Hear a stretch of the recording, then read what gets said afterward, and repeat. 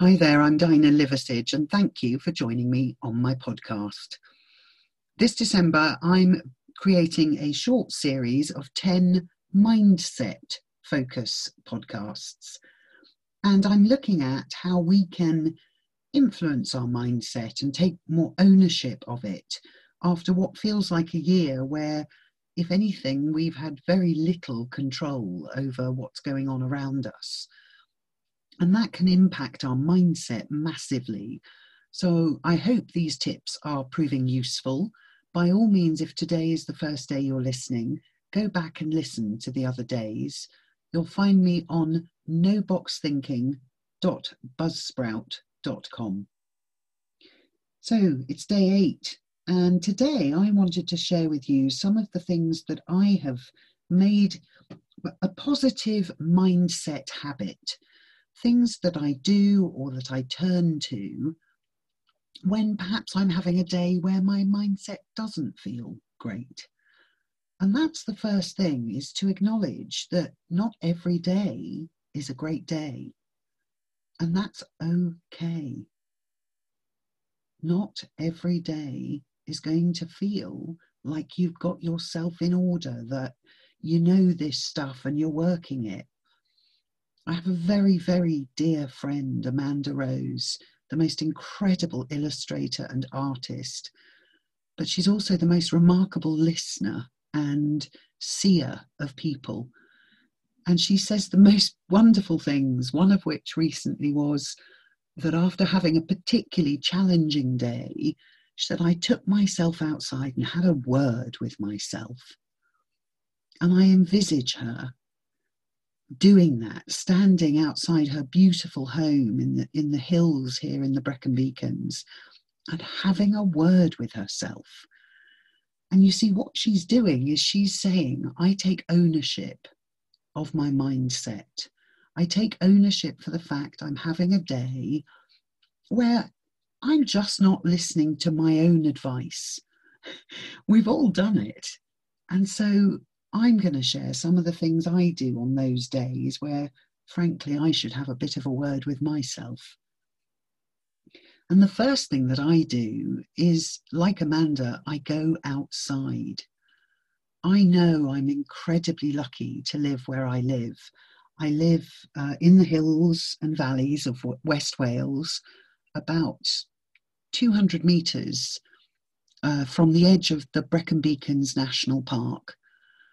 And every window in my home looks out either onto a view of a mountain or hill or at trees. So I know that I'm incredibly lucky to have those views. And I also know that they are a great way of helping my mindset. So if I'm struggling, and particularly if I'm feeling tense about something, I will go outside and I will look at the smallest thing that I can see in my woodland. And the reason I pick the smallest thing is that at the moment it helps me, and I think it helps a lot of us, instead of thinking big, which we're always trying to do in businesses, it's time to think small.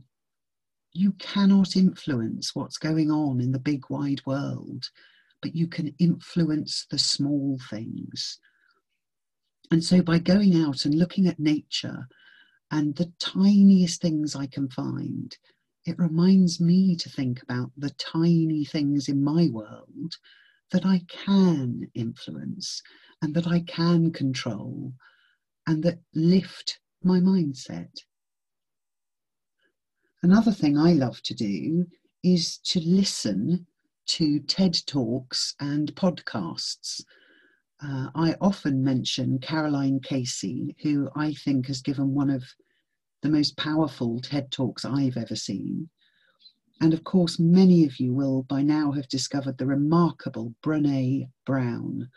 If you type the word vulnerability into Google, her TED Talk comes up. I would also highly recommend her TED Talk on shame, although of course you'll be far too embarrassed to tell anybody you're listening to it. You'll get that once you've listened to it, I promise. And then the other big thing I love is listening to and singing along to music. So I have created several playlists, some of them on things like Spotify. Some of them are actually on YouTube because they're from a time in my life where the visuals that go with the music often trigger a positive memory. So I might put on a positive playlist and look at a video and remember, reconnect with a time when my mindset was in a great place. I also have a playlist for those not so great days. It's rather dramatically called When Only a Good Cry Will Do. And it's full of ballads from the 1980s that I used to sing in the shower. So I sing them now when I want to allow myself to have one of those days. And the other thing that happens when I sing is I'm instantly transported to the most remarkable thing that happened this year during lockdown. The incredible Lucy Brazier, who, apart from lots of other things, has an incredible organisation, which includes a magazine called Executive Secretary and a training. Gosh, I mean, to call it a training arm is to totally understate the remarkable group of trainers that Lucy has managed to put together over the years. But it's a wonderful, wonderful resource and community. And many of us have stayed connected during the summer, during times when perhaps we should have been together for conferences being organised by Lucy. And one of the great things that she's done at several, and please forgive me, I don't know the number, maybe someone can leave a comment on that, but on several of the live meetups, there have been choirs, and they're all run by the same person. I can't help it, I always smile when I think of Helen. They've been run by Helen Rees, and Helen is just one of those people whose enthusiasm and joy and determination for what she does are hugely infectious.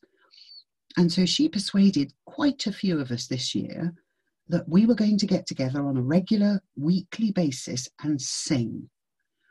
Now, admittedly, it was all Facebook Live, so you only saw Helen singing and yourself.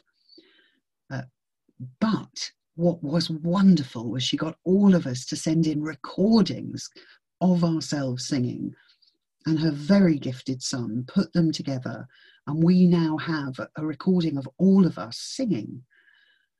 And I never felt like I wasn't singing with all of them throughout the whole of the time that we did choir. I used to look forward to choir in a way that was, it made me feel like a kid again. I refused to go to important business meetings because, no, sorry, that's the time I have choir with Helen. It was an enormous part of me coping with the first few months of the lockdown.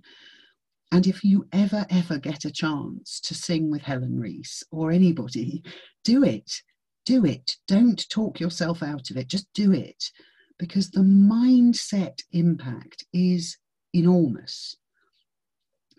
All of the songs that we sang together, I cannot hear without instantly thinking of everybody in that group and the connection I felt at a time when so many people felt isolated. And I'm going to share one more thing with you that I have found during lockdown, only quite recently, but that's had a massive impact on my mindset. Through my BNI group, I met a member of another BNI group, a terrific trainer called David Husband. And David is one of those people that I just thoroughly enjoy his company. He's a wonderful listener. He knows an enormous amount about the field he works in, and yet he never comes across as arrogant or cocky. And I find him hugely refreshing to be around. And the two of us had talked in a one-to-one about how isolating it can feel working on your own. And we decided we would work together over Zoom a couple of times a month. So the idea is you have a scheduled time, you're going to turn on the Zoom camera and you can hear and see each other, but you're not there for a conversation, you're there for work. But there will be a moment where one of you is going to make a coffee and you'll look up and say, I'm going to make a coffee. Do you want to make a coffee? And we'll have 2 minutes. And then you'll sit and chat for a couple of minutes. Or one of you will be working on something and you'll say, when you've got 5 minutes, I'd love to run this past you. And they'll say, yeah, sure. And suddenly you're not in isolation. Now, of course, if you have to have confidential phone calls or somebody disturbs you and you don't want the other person to hear, you just mute things. But for that few hours, you're sharing an office space. And it certainly had a massive impact on my mindset. So David, thank you. I'm so grateful that you made that time, that you took that risk, that we tried it and that we're going to do it again and keep doing it. I'd love to hear from some of you. What are the things that you turn to on the days where you could do with a boost to your mindset? It would be great if you'd share them with me on Twitter at Dinah Liversidge. And please do join me tomorrow for the 9th in the series, where I'm going to be talking a little bit about that person who's quite often along for the ride in your head, the voice of your imposter. Oh, and before I go, just one little reminder for you. Just stop trying so hard to think outside the box. It was all a big con. The box was never there in the first place.